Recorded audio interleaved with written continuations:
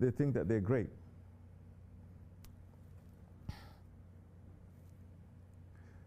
They think either spiritually they're very high or they're very good people. And they're not understanding how deep the ego can be, how much it's fooling. Even if you think you're good, how much the evil of the ego is there that you just haven't discovered it yet. So you're asking the question, when you're driving, there are blind spots and there are mirrors there, rear view mirrors, to help you to see. What are those mirrors for? Are those mirrors telling you, you must love me, you must submit to me, you must do it? It's to help you on your way, on your road, for your safety, no? So your question is, what makes a person not to look at the mirror? Number one, he thinks he's a great driver. Fantastic driver. And he is so not concerned about the danger because he thinks he's so fantastic. And he doesn't believe that the mirror is really a mirror, it's really useful. And he doesn't believe that he is a driver that needs safety. In this way, in Siratul Mustaqim, you don't need a mirror. You crazy? Especially in the way of Siratul Mustaqim, in the way of Islam, and in the way of Tariqat, especially that you need mirrors. You need guidance. Because if you take one step in the way of Allah, there's 70 shaitans that are there waiting to derail you. So many times people are going off in the way of Siratul Mustaqim. Allah is reminding us in the first surah of the Quran. He's saying about those two groups, they were in Siratul Mustaqim, but they went off. So that Siratul Mustaqim, the straight way, the path, it is not according to you too, or me, or anyone. It is according to those ones that Allah has said He has favored them. Who are those? Those are the prophets and their inheritors. It's not you. Are you a prophet? No. Are you an inheritor? No. Then find one and stick to it and be serious. There's people, they are not serious anyway. You're not serious about tariqat. Oh, tariqat is just, I'm praying 5 times a day, I'm a good guy. So this is just to get me to higher stations. A little bit of zikr, a little bit of just higher stations. That means you haven't even come close to understanding your ego, your shaitan. Then all those talks, all those nasihats is coming from the prophets. But all those sohbats, you're not really taking it to heart, and you're not opening, you're not understanding, you're not digesting, you're not doing something, you're not testing yourself too. What makes a person to do that? Not to look at the rear view mirror, not to look at a mirror, not to take a guide. In reality, he thinks it's okay, he doesn't need one. Inside it, he doesn't. He may say, no, I need you, please pray for me. Yeah, sure. Then this is the thing. What do you mean by a guide? Majority of the people, a guide means someone just, you know what, I'm in trouble, make dua for me. You know what, I need a better job, make dua for me. You know what, just make dua for me. That's all, make dua for me. This is what they think a guide is. Just to make dua. That's how they treat Allah. They want something, just grant me this. But Allah has put so many conditions for you to return to Him. The Prophet has made so many conditions. In tariqat, there are conditions. Then for you to return, it's not for you to sit and just to ask for du'as and for good things to happen to you. Then you don't understand the journey. You don't understand we're here to return to Allah. Do you understand how dangerous that journey is, how important that journey is? Do you understand the danger that's coming from yourself? So you don't know the danger coming from yourself. Do you know the danger of your ego? Do you know the evil of your ego? You don't.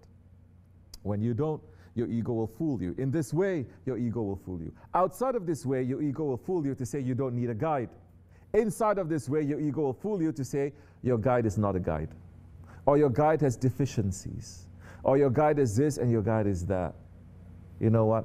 I'm not going to follow him. Then what do you follow? Imaginary guide. Whether that imaginary guide is what you imagine Allah or His Prophet, or the great saints to be, or your own sheikh to be. An imagination, not a living guide. Because you'll find fault with him. He's made of mud. Why I should? He make this mistake. Why I should? He make that mistake. Why I should? Non-stop, continuously. He is an orphan. Why I should? He doesn't know how to read or write. Why I should? What else you want? A million reasons in front of you when your ego is looking for it. But when you're looking with the nur of Allah, we're looking with some faith, one reason is enough. One.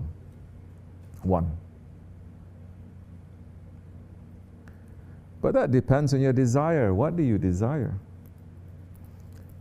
You become so spoiled because everything is given to you just like that. It's given to you. Ingratitude, Allah is mentioning so much, saying most of them, they are ungrateful. So you never took that ayat for yourself. You never to say, how am I ungrateful now to my Allah? How am I ungrateful to my Prophet? How am I ungrateful to each other? How am I ungrateful? Of course, American Western style, being grateful means thank you. Thank you. Thank you. Thank you, thank you, thank you. That's being grateful. Really? And Allah is saying, I'm doing this and you must do this. I'm doing this for you and you must do this. Maybe, saying to his Prophet, maybe they will be grateful. Perchance. Perhaps. Perhaps still.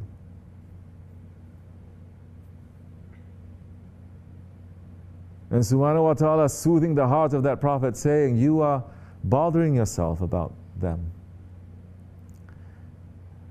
Didn't we tell you? Already, isn't it proof that most of them are ungrateful? So don't.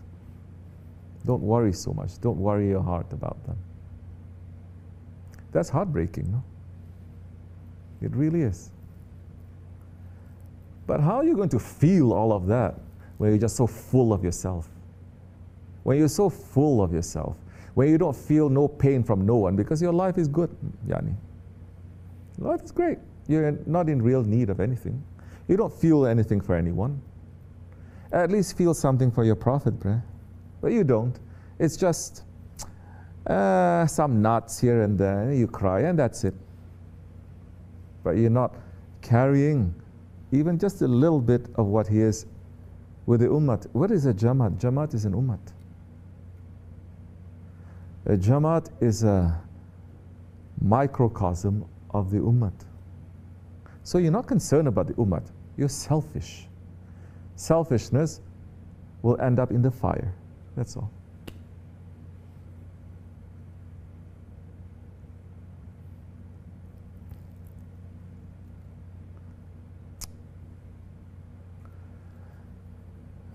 We cannot be blind. We are not here blind. And if you're in tariqat and you are more blind, shaitan has pierced through so much. Barricades that your shaykh has put, it has reached.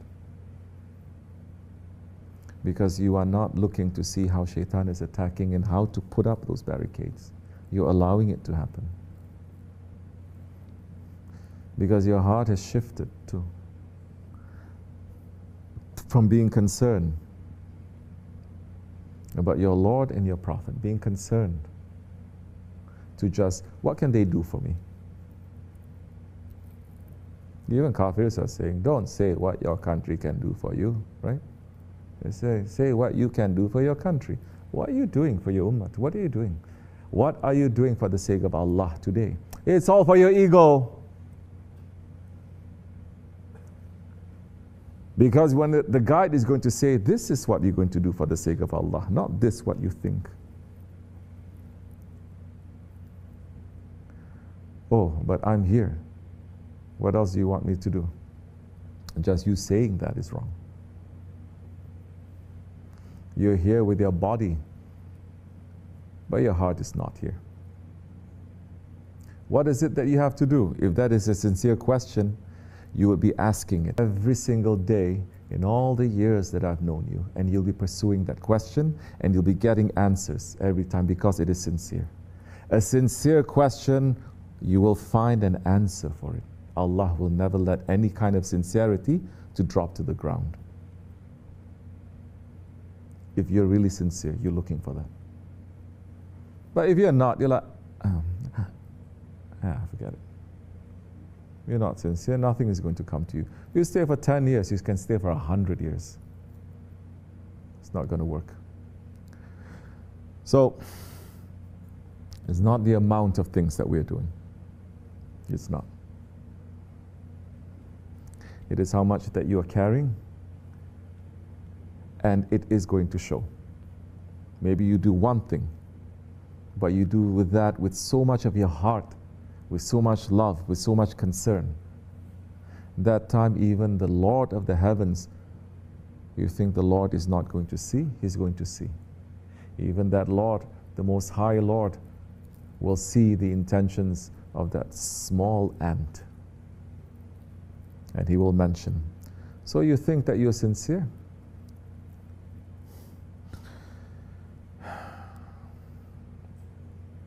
Test yourself. Look to see. It's simple. You are happy. Why are you happy?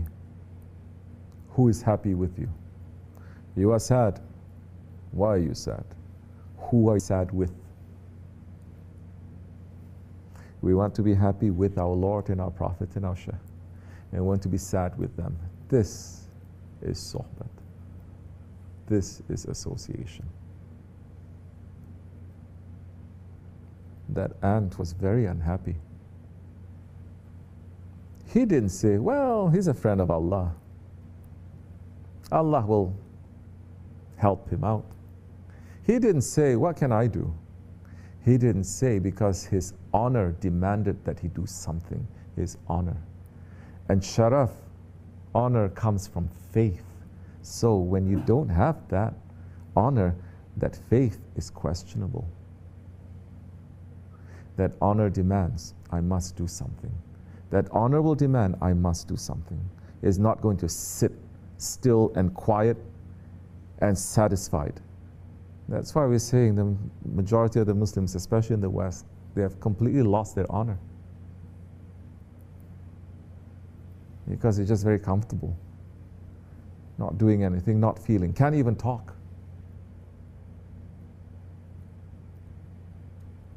Because you must be very calm and polite and objective. There's no passion.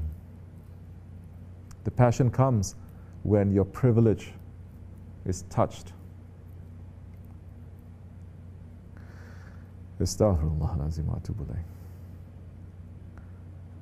Okay, as you like. We will see. May Allah forgive me. These words first for myself and for anyone else who's listening.